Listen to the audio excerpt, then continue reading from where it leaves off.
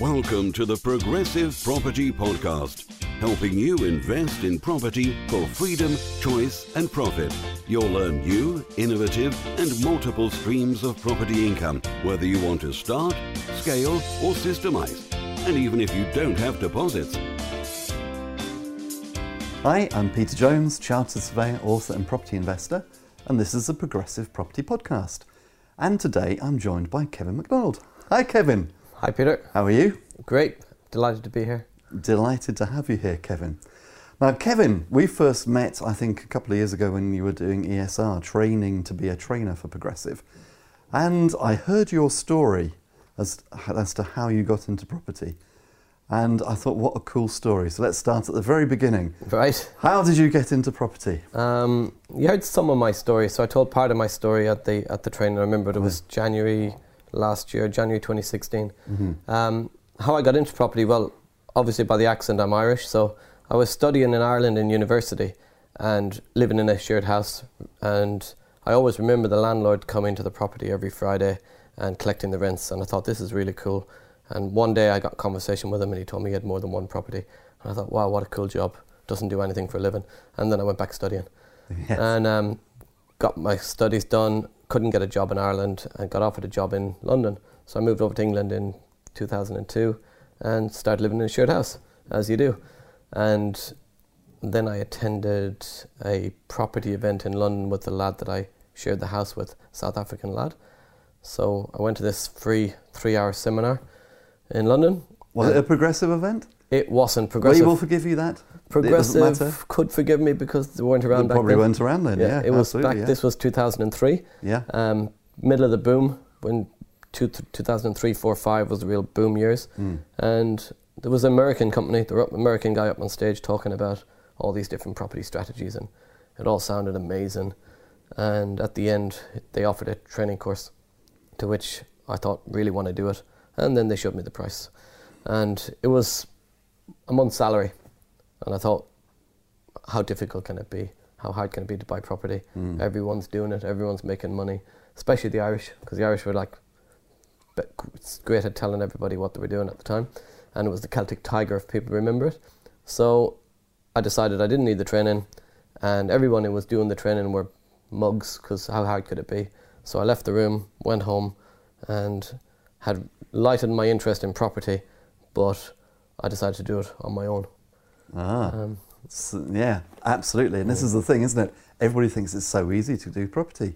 Just go and buy a property. What can go wrong? Yeah, quite a bit. Quite a bit can go wrong. So what did you do? You left the conference, you thought, mugs.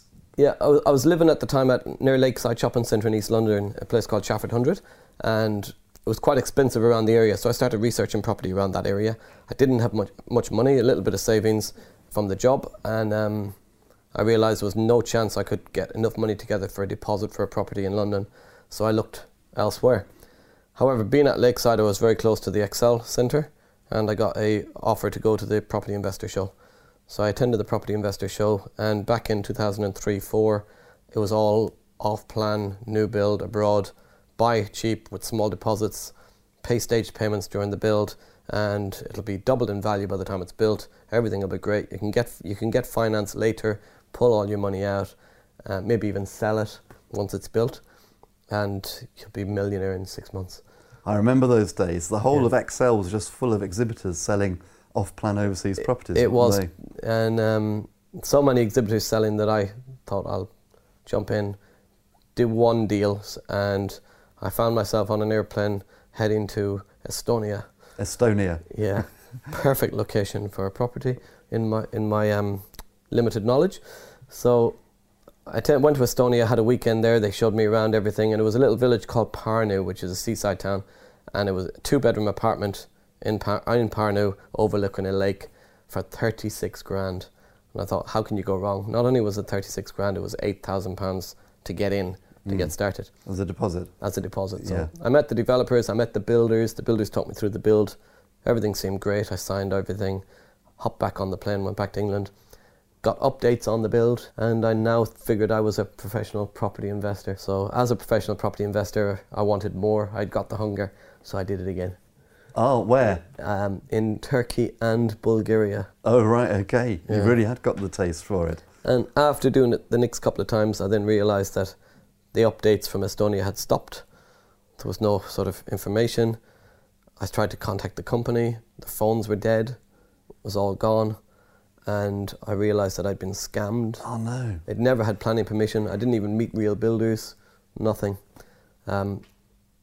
Fortunately, or unfortunately, the Bulgaria property did get built. Well, tell us about the Bulgaria property. What was it? It was a 2-bed, so it was in a ski resort. So I'd already done the beach bit. Yes. So the beach bit was sorted. Turkey was another beach one. Yeah. And so I was thinking, I've got these holiday home sort of rental places. Yeah. Which I would never would have. I've never been back to any of the countries. Yeah. Which was a pointless exercise. The Bulgaria one was in a ski resort in a place called Bansko. So that's diversification. It's diversifying into like winter holidays and summer holidays. Absolutely, yes. So it was. I went all out though. Here I went for the top floor, 2-bedroom penthouse apartment, £80,000, but a bit extra. But obviously I'm getting more space. It's a nicer apartment. The plans look great. So, and this one started to be built. I went out and had a look at it in 2009. I stayed there.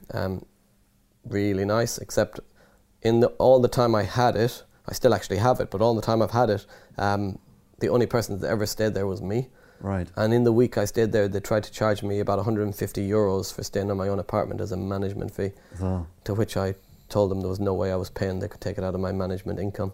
Yes. But I went there after it was built. I didn't go there before it was built, or before I signed the contracts, because I had been to Estonia and realised that everything seemed to be fine. So I decided that I'd save some money on an £80,000 apartment and not book 20 quid Ryanair flights to Bulgaria. Yeah. When I did get there in 2009, when it was finished, to stay there, I realised that a ski resort apartment, I didn't ski, I didn't think about it in huge detail or ask them where. Well, I was told it was in the ski resort. Most people who ski, if you do ski and you listen to the podcast, you want to be a few hundred yards at maximum from the gondola. The apartment is 5.5 kilometres from the gondola. Ouch. It's actually not even in Bansko. It's in a nearby town called Razlog. Right. Completely different town. So no, that's one of the reasons why nobody's ever stayed there. However, because I was been charged extortionate management fees in 2009 after it was finished, all the other apartment owners were too. So it was 56 apartments, all owned by English and Irish investors. And we all got together in Birmingham at the Crown Plaza in Birmingham, and we had an extraordinary general meeting, and we voted out the management company to put in our own. So we got a English people, a management company that were English speaking from England but lived in Bansko to take over the apartment complex. About 6 weeks after they took it over, the previous management company came back in with the help of the local police, and they took everything. They took the doors, they took the aircon units, they took the furniture, they took the kitchens, they took the bathrooms, literally stripped the whole apartments out. And could they do that? Legally no, but what you'll find out about Bulgaria is it's legally doesn't exactly matter all the time. What I mean by that is, I didn't know at the time, I do know now, is that who we'd actually bought off was the local Bulgarian mafia. Oh no. So they went in with the help of the local police, because the police are, bought. I didn't go out, but about 12 owners went out, and we got in front of a local judge, and the judge said, can you prove that all of the contents in the apartment were owned by you? Because you do own the building, but Mr. Callan, who's the local mafia guy who built them, has got receipts for the purchase of all the equipment, and all he was doing was taking his stuff back. His kitchen and his bathroom. Kitchens and his bathrooms. And his windows. And yeah. And his skylight. An apartment in a ski resort with no skylight, that's what I've got. So it's a complete scam. They chucked it out of court. We didn't get anything back. The building insurance didn't cover it because it wasn't our goods that was stolen, supposedly. So we have an apartment in a ski resort that's actually completely valueless. I couldn't even sell it if I tried. So over 18 months from walking out of that training room in London thinking I could do property on my own, I had bought 3 apartments that were worth pretty much nothing and lost 135 grand. Oh dear. So yeah, I mean, that's quite a sobering story really. I mean, at one point I was laughing a little bit, but actually it's really no laughing matter, is it? At the time I lost my hair. literally. Yeah. It's For not anybody who's watching the podcast, Kevin's been serious. You have actually lost your hair. I did, yeah. Yeah, I have a brother 10 years older than me. He has a full head of hair. I literally, the stress, everything, it was, how do you ever pay back 135 grand? I mean, with a day job, you're never going to do it. So I went back and got trained. Well, I was going to say, if we stopped the podcast there, and I said, Kevin, it's been great having you on, thank you very much, that would be quite a depressing podcast. It would. But luckily, this does have a happy ending, so stick with us, everybody, because things changed. But you came back from Bulgaria, Turkey, Estonia, you're 130 grand light. Yeah. You've lost your hair, literally. What do you do when you're in that position? How do you pick yourself up from that? And how do you actually get yourself back on track? In a way, I think I was lucky, because the first time I went into the event in London, the 3-hour event, and I walked away from the opportunity to be trained, the cost of training was expensive. So it was like 1,800 quid. I felt it was expensive because it was more than a month's salary. And when you in a position where you've got no choice. So when I'm 135 grand in debt, I actually walked up with a business partner, somebody I met as a business partner, and we shared the cost of the training, which was quite expensive at the time. So it was £24,000 of training. We paid 12,000 each, and I put £12,000 on a credit card. And that was the easiest decision I ever made, because I was at the point where I had no other choice. So I was 135 grand in debt. I was never going to pay it back. So it was either go bust or go big. And I thought, what's the difference between going bankrupt at 135 or 147? And it became a very easy choice. A bit like double or quits, really. Double or quits, yeah. But sometimes 1,800 quid, it's a lot of. It feels like a lot of money, but only because your mindset's at a place where it's a leap of faith and you don't know where you are. But when you're faced with a simple choice of, if I don't do it, I'm bust anyway, it became easy. So it's weird how our minds work, but that was the best 12 grand I ever spent. Well, mindset is so important, isn't it? And I always say at Masterclass, for example, that we can teach the technical side of property, but unless your mindset is right, you're never going to achieve anything. It is all totally about the mindset. It is, yeah. But it's interesting that you came back having had your fingers not only burned, but I mean, they're sizzling, they're frying, but you still stuck with property. You could easily have come back and said, property doesn't work, I'm going to go and do something different. Or you could even have come back and said, property doesn't work, I'm going to do nothing and just feel sorry for myself. Yeah. I guess so what was behind that? Why did you stick with property? The main reason I stuck with property is because if you look at the rich list in the country or in the world, people have either made their money in property or if they've made it outside of property, they've invested it into property. Yeah. And anyone I knew that had anything, when you speak to them, they had property. I knew people that had done the training that I walked away from in 2003, because I'd met them in the room and stuff, that had actually become successful. Sometimes you have to see somebody else sitting in a room next to you as a delegate do it to become successful before you start to believe in yourself. Because for me, my mindset was terrible. It was the guy up on stage, it's easy for him. He was obviously born in the right part of the country, or he was born rich, or all these sort of things, but I couldn't do it. So seeing somebody else that was sitting next to you do it it gives you that belief that you can too. But the main thing was the debt. 135 grand in a day job, it would have took me 50 years to try and pay that back. So I had no choice but to keep going. And I didn't know anything else, so I didn't have a second option. There's stuff like stock market and all this stuff, but I just didn't know it. I liked property, so I stuck at it because I kind of liked it. And sometimes I guess you can do property, but you need to like it at the same time or have an interest in it. Now you can fall in love with it, but you have to start with some interest in it and a belief that that's the right thing to do. And I just always believed, no matter what went wrong at the start, that eventually if you just keep going, you'll be successful. So you came back and you got trained. Yeah. What happened then? What did you do? What were the practical strategies that you adopted to get yourself out of that hole? So I had no money, so I wasn't in a position where I could put down 20 or 30 grand on a house. Some of it, the training was, I did some training which was really good, and I did some training that wasn't so good. But the great thing about training is even the stuff that's not good, it teaches you that that's not what you want to do, if that makes sense. Yes. While the other stuff is what you do. I didn't really have a lot of strategies to do. I did things like rent to rent, before the term rent to rent was coined, I was doing rent to rent. So I moved my job. So I moved with my job from London to Nottinghamshire, and I couldn't afford to rent a house because I wanted to try and get as much money as I could to be saved and to pay off the debt. So I wanted to live for free if I could. So I rented a house out, and then I let the other rooms in that property out to tenants, and they paid my rent so I could live for free. So you effectively sort of created your own HMO, and you were one of your own tenants. Yeah, I created my own HMO where I was the live-in landlord. Yes. And but on a rent-to-rent contract. What I didn't even realise at the time, it was actually a rent-to-buy contract. So, but I had a rental agreement monthly payment with the landlord, and then I had an option to buy the property as well. Ah. But I hadn't done the training in terms of knowing what I had done, and then I did some training and went, oh, that's what I've done. Right. And then I thought, well, I don't need to just do it for my own home. I can do it for other properties as well, and not live in it, just put more tenants in. Because the one I had, I was living in one room and I'd kept a room for a little office, and the other 3 rooms were covering the cost. And I was making actually about 30 quid. So my thought process then was, well, actually, if I'm not living in the house and I don't need an office in the house, then those other 2 rooms in the next house is all profit. And that's rent to rent. So just to be absolutely clear, you hadn't bought the properties. No. You've literally rented a property off somebody, Yeah. and then you've sublet the rooms to individuals. Yes. And that's created a profit.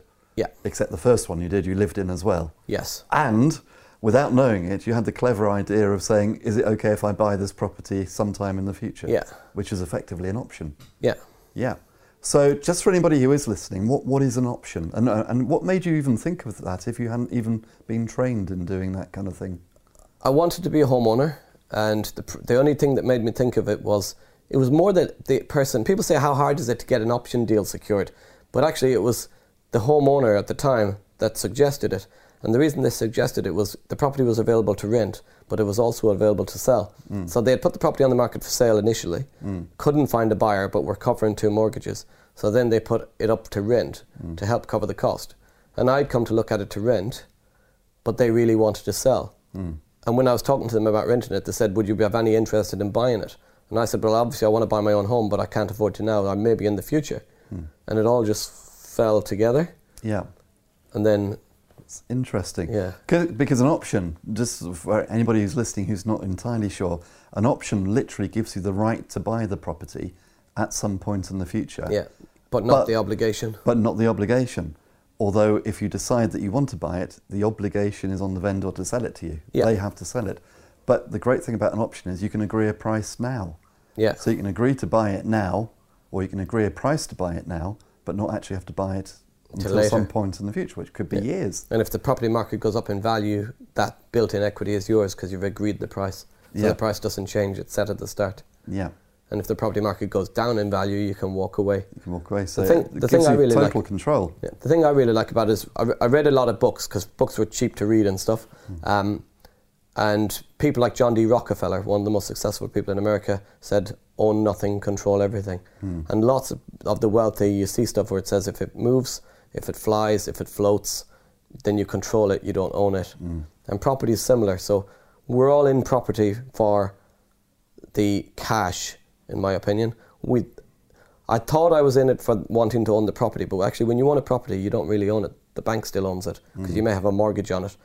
So I could have my mortgage, if you think outside of the box, do you want your mortgage with the bank, or does it matter if the mortgage is with the homeowner who has the mortgage with the bank? Because all you're really after when you take out a mortgage on an investment property is the income that property gives you. So through control, you still get the income, but you don't need the title deed. And the great thing is, by doing the deal the way you've just described, you also get the benefit of any capital growth. Yeah. Yeah. Yeah. Yeah, absolutely right. And of course, you're getting the benefit, as you say, the vicarious benefit of the homeowner's mortgage, but you haven't had to put down a deposit. Yeah. You haven't had to kneel in front of the bank manager and beg for the money, or fill in a 30-page application form, or deal with a mortgage broker. Or bad credit, or if you've not even been in the country long enough and you're thinking about getting started, but you can't get a mortgage because you've not been here long enough, or you've missed a mobile phone payment or something once because you just forgot to put it on direct debit, or any missed payment on anything affects your credit file, you can't get a mortgage. Yeah. then you can still control property and make money from property. Bad credit doesn't stop you getting started, and massive debt doesn't stop you getting started. So we're going to talk about no money down techniques in a moment, but just getting back to your story, Yeah. this got you started. You were living in Yeah. effectively your own HMO, which you've created on a rent-to-rent basis, Yeah. and now you've started acquiring other properties, presumably in your local area where you're living. All local area, yeah. Yeah, and you started building a portfolio? Yeah. Yep. Successfully? How did it go? So I guess always in property, I didn't know then so I hadn't done training. I came back and did training with Progressive in 2013, 2014, and they taught the reason model of what not to buy. Oh, the reason model. Yeah, and that must have resonated a bit, Kevin. It resonated a little bit because the reason model, each letter of reason stands for what you shouldn't do. Yes. And I'd pretty much done every letter of reason. So I'd focused it pretty much on what you shouldn't do rather than what you should do. Apart from the accidental getting into rent to rent. So well, just to sort of cover that, just thinking about the reason, because the A is for abroad, yeah, the O is for off plan, yeah, and the N is for new build. yeah. So you got 3 straight off. And the E is for expensive. Oh yes, there you go, 4 of the 7. And the R is run down, which the Bulgaria one now is. It now is, because there's no skylight. Estonia you could technically call run down because it's not even been built. Yes. Yeah. So, and S is scattergun. Well, absolutely. So actually, you almost tick every. I ticked every box. Scattergun is Progressive teach don't buy Scattergun UK, but I'd actually done Scattergun Europe, which was even bigger. Now, when I came back to the UK and the first few deals I did, I still didn't know the reason model. So the first 3 or 4 houses I bought in the UK or took control of were again Scattergun. So they were across different parts of the country. Mm-hmm. For whatever reason, one of them is in South Wales, and that just happened because we say tell everybody what you do, so I was telling people what I did, and a lad at work said to me, I worked for a construction company, and people came from all over the country to construction sites, and he said that a neighbour of his had a property available, and would I be interested? So I drove all the way to South Wales, put a leaflet through their door. They rang me a few days later, and I went back down and we secured it on a deal. So I ended up doing Scattergun UK as well, which isn't the brightest idea. Have you still got that property? I still have the property, yeah. There you go. Now I've got a focus of just buying in a small patch. Yes. So about 2,000 houses, trying to get as many as possible in that area. So Yes. it's much easier to manage. It's easier. I mean, just to be absolutely clear, having that property hasn't done you any harm. No, I presume no. it's created an income. But it's just, Yeah. it's effort, isn't it? It's effort. Effort. It cash flows 300 quid a month. It is effort, but you can offset that effort. You can give it to letting agents and stuff. Or what you can actually do is do a rent to own. So where I was in a rent to own property of my own, you can also do rent to own to other people. And that means you find what's called a tenant buyer. And the tenant buyer moves into the property. They can refurbish it, look after it, pay the mortgage, and they pay a top-up extra, which is each month, which is deducted from the future purchase price. They'll also pay an upfront option consideration to buy that property, and so they're building up their deposit to own the property. So people that are in a similar situation to I was, where they can't get a mortgage, or they've not been in the country long enough, whatever reason, but they want to be a homeowner, but they can't do it today. So you give them the option to move into your house and be a homeowner later. Yeah. The thing about that is you then don't need necessarily letting agents and stuff, because they're a different mindset of person. They're not a tenant that moves into a house and damages it. They're a tenant buyer that moves into a house and improves it. Yeah, they're the homeowner, but they're just not the homeowner yet. So anybody who has property more than an hour away from where they live themselves, rent to buy is a massive strategy to get extra income from the property and reduce the management costs, pretty much eliminate the management costs. Yeah, brilliant. So just to be absolutely clear, that's granting your tenant the option to buy the property off you. Yeah. And again, you can do the same thing. You can agree a price today, so that they know what the price is going to be in the future. You can agree a time scale. Yeah. And 1 year, 3 year, 5 years, 10 years, whatever suits both parties. Yes, and any value they add to the property, it's their vested interest in the property then. Yeah, and it's in their vested interest So to look win-win. after the property, and it's in their vested interest to make sure they pay your rent. Yes. Absolutely. Yeah. So it's a win-win for everybody, because you're getting your property looked after remotely, and they're getting a home for the future. Yeah. You were scattergunning in the UK. You realised that you could actually make it work for you, but there was an easier way of doing it, which is doing it nearer home. Yeah. So what did you start doing nearer home then, Kevin? Well, I did training with Progressive in 2013-14. Yep. And I learned all about you're having a patch, having an area that you knew really well and that you dominated. And I focused on my patch. I started leafleting, putting signs up around town, postcards in shops, and just becoming the local property problem solver.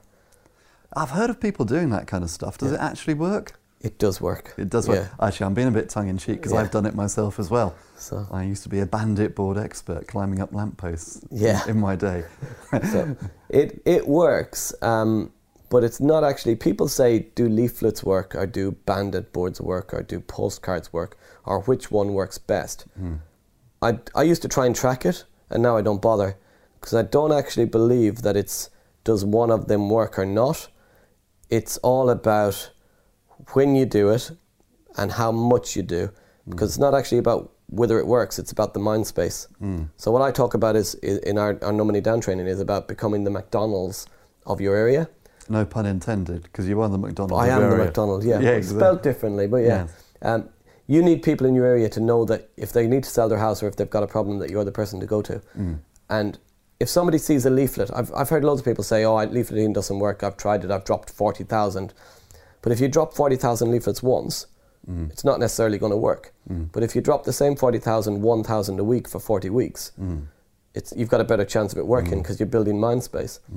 But if somebody went to buy, they were on their way home from work and they went to buy fish and chips and they seen a sign in the shop, and then they drove past a lamppost and seen your sign, and then they went on Facebook and they seen an ad on Facebook, and then they got home and they seen your leaflet.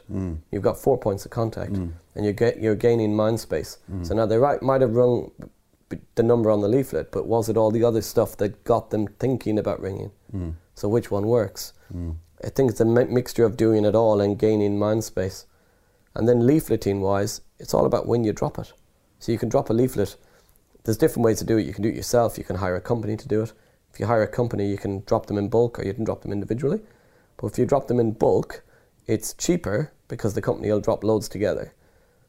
But then if you think, okay, well, I want mine dropped individually, so you pay a company extra to drop it individually, and the company comes along at 11 o'clock on Wednesday and drops your leaflet while the homeowners are at work, and then the bulk company comes along at 12 o'clock and drops theirs, and all of it falls into the same floor inside the letterbox. When the homeowner comes home, they're not going to look at all the rubbish on the floor and think which one was dropped individually earlier. So they just chuck it all in the bin. So timing, we drop our leaflets between 7 and 9 in the evening. So the homeowners have come home, they've picked all their leaflets up off the floor, they've chucked it all in the bin, they've gone upstairs, they've had a shower, they've started to cook dinner or whatever, and they've sat down relaxed, and the letterbox goes. And now there's one piece of paper on the floor. So you've got the time between them picking it up and getting to the bin to see if they glance at it. But you've got their total concentration on your leaflet for that 2 minutes. It hugely increases your chance of getting a response.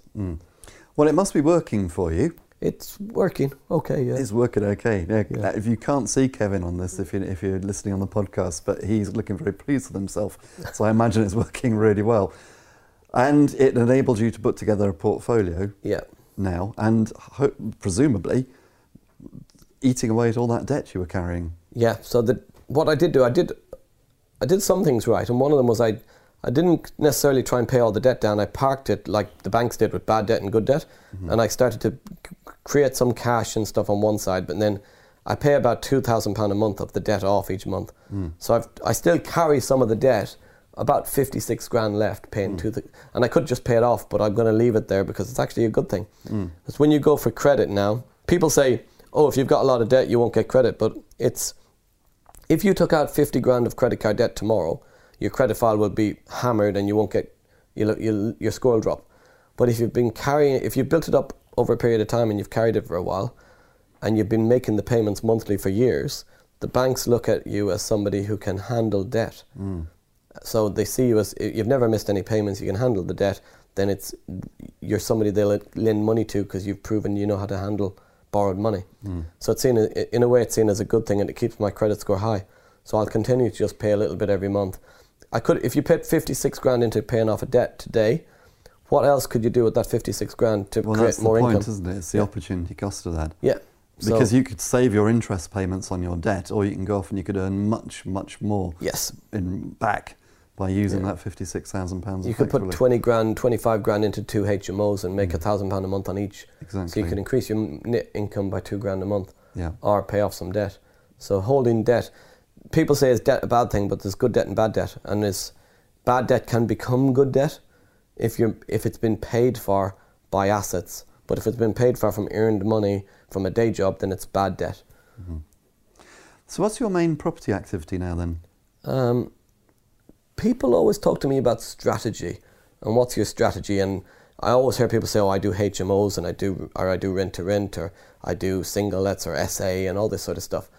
I don't actually believe any of them are strategies. I think they're just tools. I've got one strategy, and my only strategy is marketing. So what I mean by that is if you market and you put your message out into the world, somebody will either email you or ring you or put something on your website to get on a landing page, and you get a contact. Now let's say your strategy or your tool is HMO. If somebody rings up and they've got an amazing single let deal, do you just say, oh, I'm really sorry, I just do HMOs, and put the phone down? So I've ended up, if I just market and then focus on, when somebody rings you, I focus on what their problem is, solve their problem, and if I can make some money out of it from solving their problem, then I'll do the deal. And that's resulted in me having some single lets, some HMOs, commercial conversions, bit of land, block of flats, and anything I don't want, I'll package on and sell to other investors. So a little bit of everything, but the strategy is marketing. Because you can't do any deal if the phone doesn't ring, if you don't have a contact. So the more I put into the top of the funnel as contacts, the more deals I can get out the bottom. No, I fully understand that. And one of the things which I say at Masterclass when we're talking about the goldmine area is if you cannot think of what your goldmine area is, just do some guerrilla marketing where you live. And you won't know what the deals are. You won't know what the strategy is, as you say. Yeah. But deals will come, and it might be a HMO, it might be a single let, it might be, who knows what it is, an assisted sale, a lease option, and you can choose to keep it or you can choose to sell it on. And it's just very exciting. Whereas, as you say, if you actually just choose a strategy and pigeonhole yourself in that, that's a slightly different thing. It's more fun really just to chuck out the marketing, see what leads come back. See what comes and in. and have fun with it. Yeah. And everybody can do that anywhere. Wherever you're based, you can do that. Property works everywhere if you've got enough property tools to work out what the best solution is for your homeowner. I spent years walking into houses, looking at 100 grand houses, trying to buy them at 75 grand because I thought I needed a 75% mortgage, and wondering, I'd spend 5 minutes in the house, I'd go back and make an offer of 75 grand or 25% below market value, and was getting nowhere, just rejections. But if you walk into a house and you're trying to offer 75 grand for a house worth 100, and let's say the homeowner has a mortgage of 96 grand, you're never buying it for 75 because they can't afford to sell. So if you spend a little bit of time focusing on what their problems were and found out they had a 96 grand mortgage, with things like options, you can offer them £4,000 to take control of their 96 grand debt. So it's costing you 4 grand instead of 25, and you're getting more deals done. Excellent point, excellent point. And you must have met a lot of vendors. Presumably you do a lot of direct-to-vendor deals because of the nature of the marketing you're doing. Yeah. What sort of top tips would you give to anybody who's listening on how to deal with a vendor and how to get the deal? Get as much info. If they're ringing you, so I do direct-to-vendor even if I go through estate agents. So if it's from my marketing, from leaflets and stuff, when they ring, try and get as much information from them as possible on the phone and build some rapport. And make sure, most important thing is that you get their name. Because often I see people be too worried about trying to get the meeting, and you have to get their name, because your deal is done on the minute you arrive. And if you are arriving at a house and you're saying, hi, Mr. Vendor, and you don't know their name, it's much, much better to be able to go, hi, Peter, great to speak to you earlier, and start with a smile on your face and a warm welcome, an introduction. And don't show up in a crazy shirt like I'm wearing now, just dress normally. When you get into the property, it's all about building rapport. Don't go straight into numbers and the deal and everything. It's about building rapport. I stood in houses speaking to parrots and different animals and playing with dogs and whatever, just to show that we've got common connections, common interest. you're more likely to get a deal if you do that, because people want to work with people who they know, like and trust. So rapport building and focusing on them. Too often, and I spent years doing it myself, is I was only focused on me and what I needed out of the deal. If you chase the money, you end up chasing it for the rest of your life and you never get it. If you focus on helping other people, you'll get better deals. You might get a little bit less on each deal, but you'll do more deals, and overall that'll compound to a bigger number. So typically you'll go around, you'll know their name, Yeah. as you say, nice friendly introduction, you'll spend time, Yeah. cup of tea on Cup the of tea, settee. 2 if you can get them. Yeah, 2 cups of tea. But that's the thing, you've got to put the time in, haven't you, Yeah. to build the rapport, and Yeah. maybe even more than one visit. I say, I teach this in my training to people, is I ask people how many viewings they do in a day and how long they spend on them. And average people spend is about 15 minutes on a viewing, and they'll try and block in 10 viewings in a couple of hours, or over 2 or 3 hours. That's quantity, not quality. So I'd rather do 1 viewing that's quality than 10 viewings of quantity, because you can't find out enough information in 10 viewings at 15 minutes each. You're not getting any deals. But if you did 1 viewing for 3 hours, you'll get the deal. Yeah. If you get offered the second cup of tea, you're getting the deal. Yes. Yeah. Just to be clear, I mean, if I was going out with estate agents, I might try and do a number of deals and viewings in a day. Yeah. But if you're going direct to vendor, That's direct to vendor, yeah. yeah, direct to vendor, you've got to take your time. Yeah. And if you take your time, learn what the problem is, think of a creative way to help them out of their problem, and then you'll get the deal. Yeah. Yeah. Yeah, going with agents is slightly different, although when I deal with agents, at the start they need to get to know you and trust you, but I'll try and aim to do my viewings in the evenings or on a Sunday. Well, I was going to say, because you just came up with a very interesting comment that when you're doing you do direct to vendor even with estate agents. Yes. How does that work? How can you do direct to vendor through an estate agent? So agents generally only work during the day or on Saturday morning. So I'll ask if I can view a property. So we've got some property, pictures on the wall. Let's say that's a property. I'll say I'd really like to view that house. They'll say no problem. And when can you do? And my response is after 6:30 or on Sunday. Generally, they won't do viewings at those times. So either they'll say no to me, or they'll ring up the homeowner and find out if they'll do the viewing for them. And then I can get direct to vendor and meet them.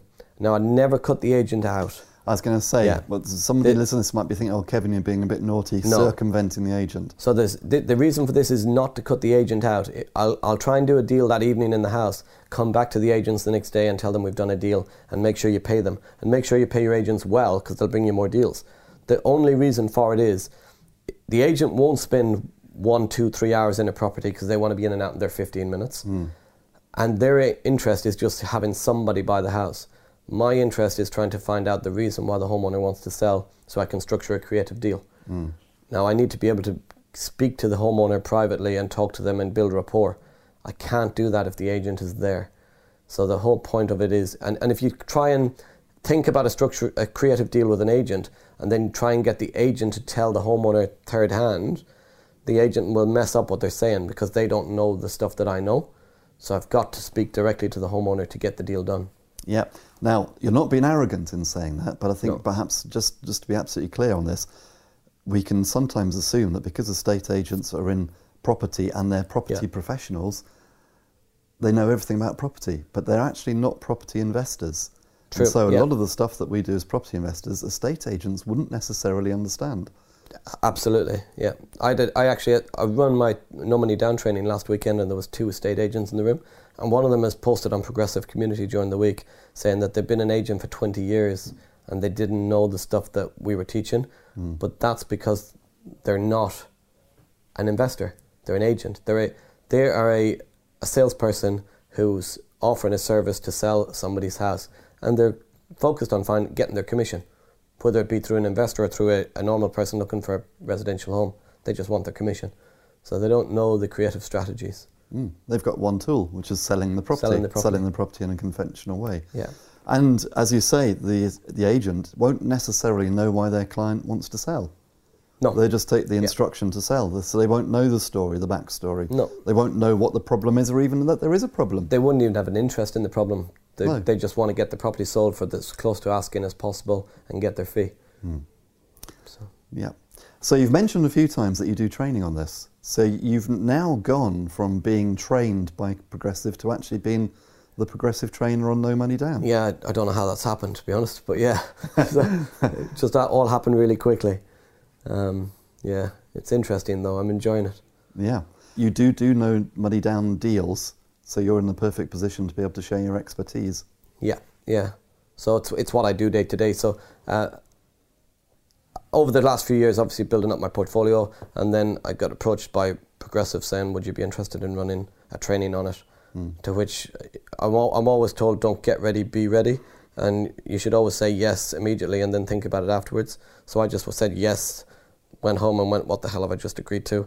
How do I do that? Because I'm not a teacher, I'm a property investor. But it's going good and I'm enjoying it. And it's great when you get a message from somebody having taught them something where they've done a deal. It's like, yeah, you can't explain the feeling, but it's amazing.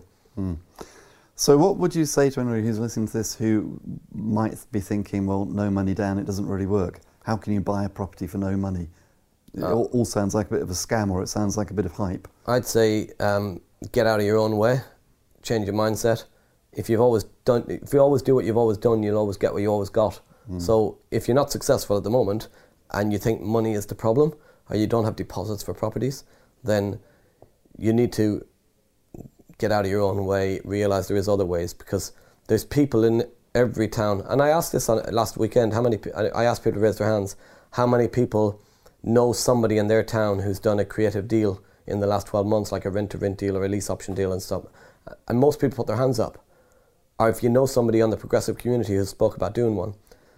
And I firmly believe in anything in life is if one person has done it, then I can too.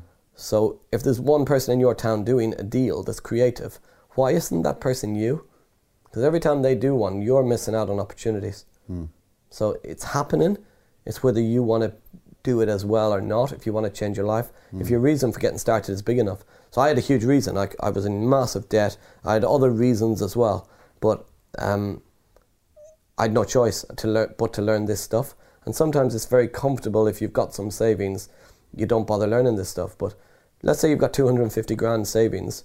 The average purchase price of a house in the UK at the moment is 250 plus grand. So you need 25% deposits, £50,000.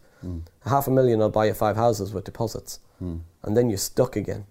Now, 5 houses won't change your life. 5 houses won't give you the income to change your life. The rich, the really wealthy in this country and in the world are doing creative stuff. They're doing no money down deals. And I got a little bit lucky in terms of the job I worked in as well, because I worked for a company called Lang O'Rourke. Lang O'Rourke is a major construction company who have built like Heathrow Airport and various different jobs, the Olympic stadiums. And when I joined in 2002, it was called Ray O'Rourke & Son. It was a small Irish subcontractor.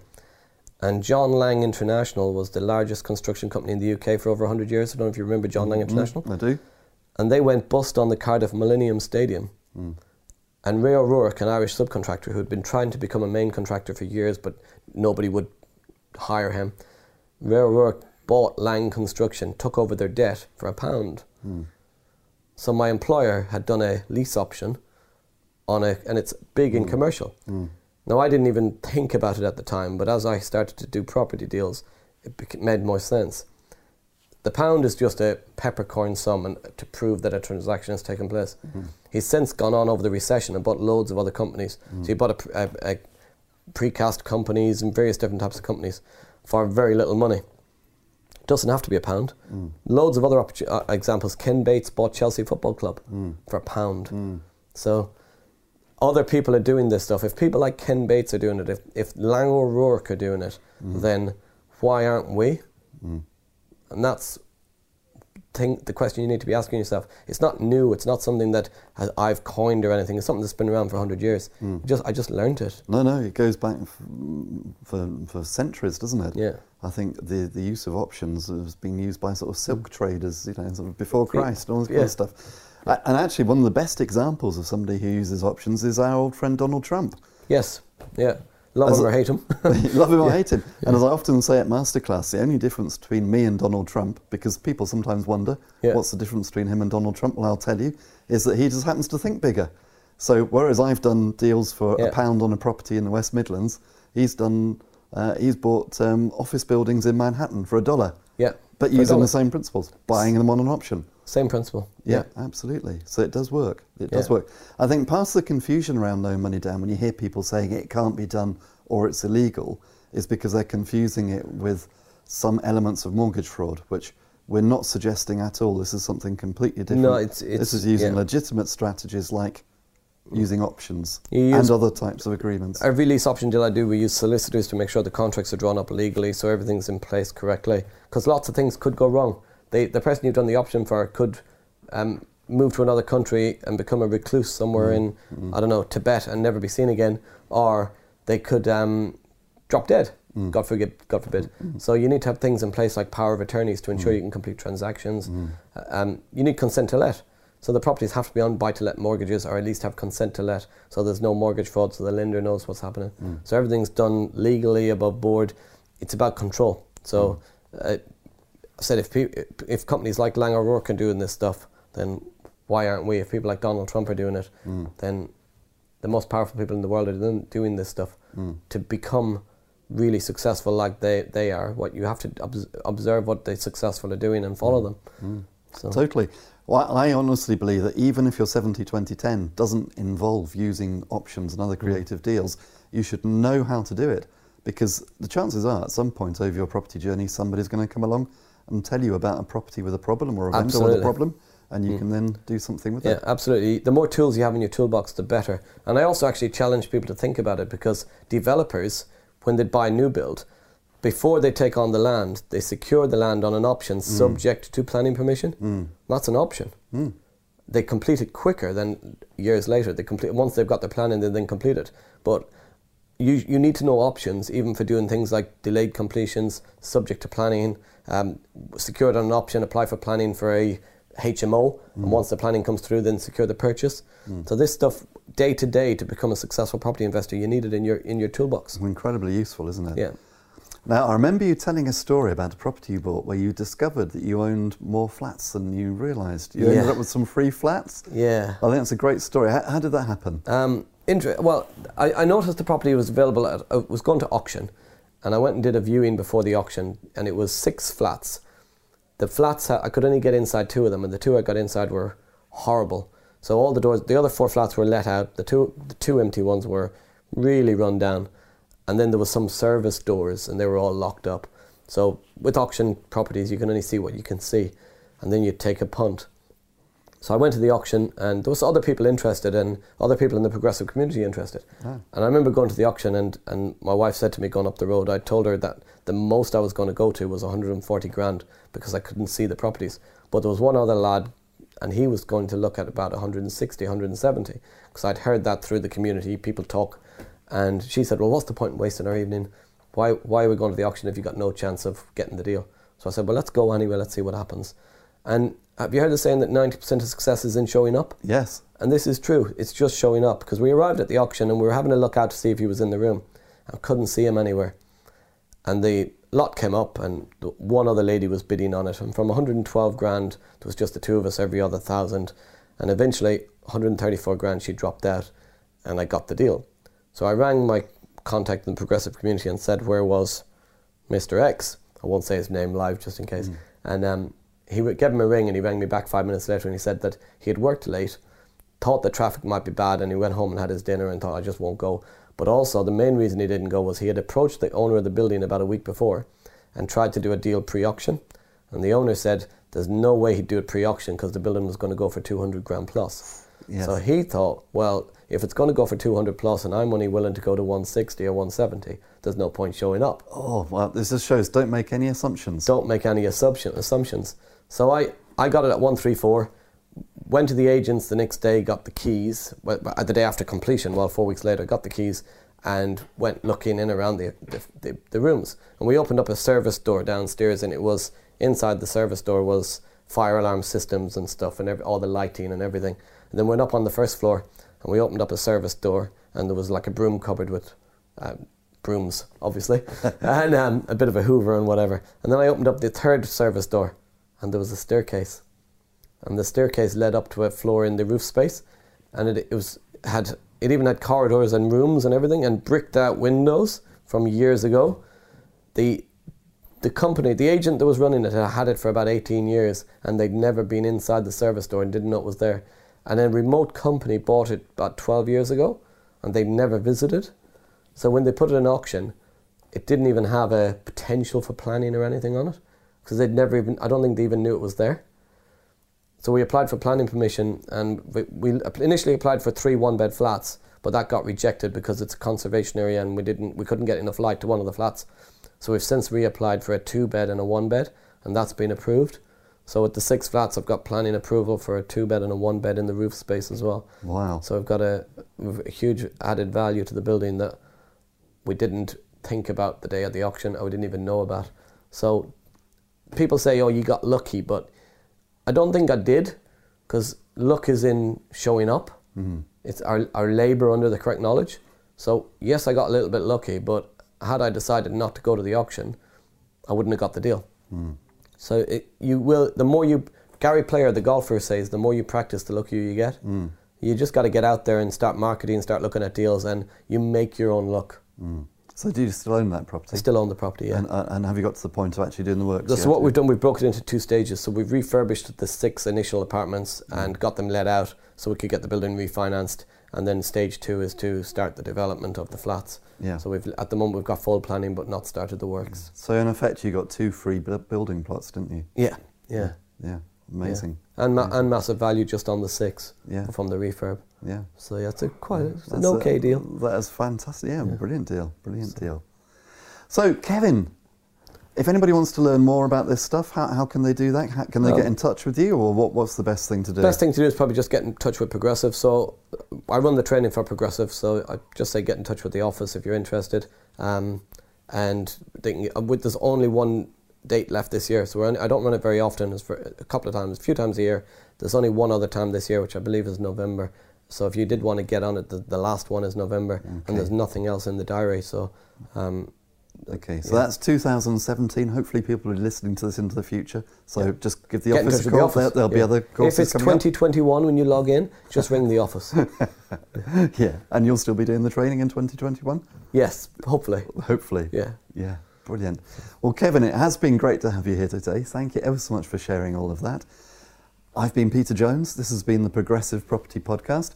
If you want to get in touch with any ideas for future podcasts, get in touch through the community, go onto the Progressive Facebook page, contact me on Messenger, send me a private message if you have any ideas for subjects you'd like us to cover. And if it looks like a subject would be good for everybody, we may do a podcast on it. In the meantime, here's to successful property investing.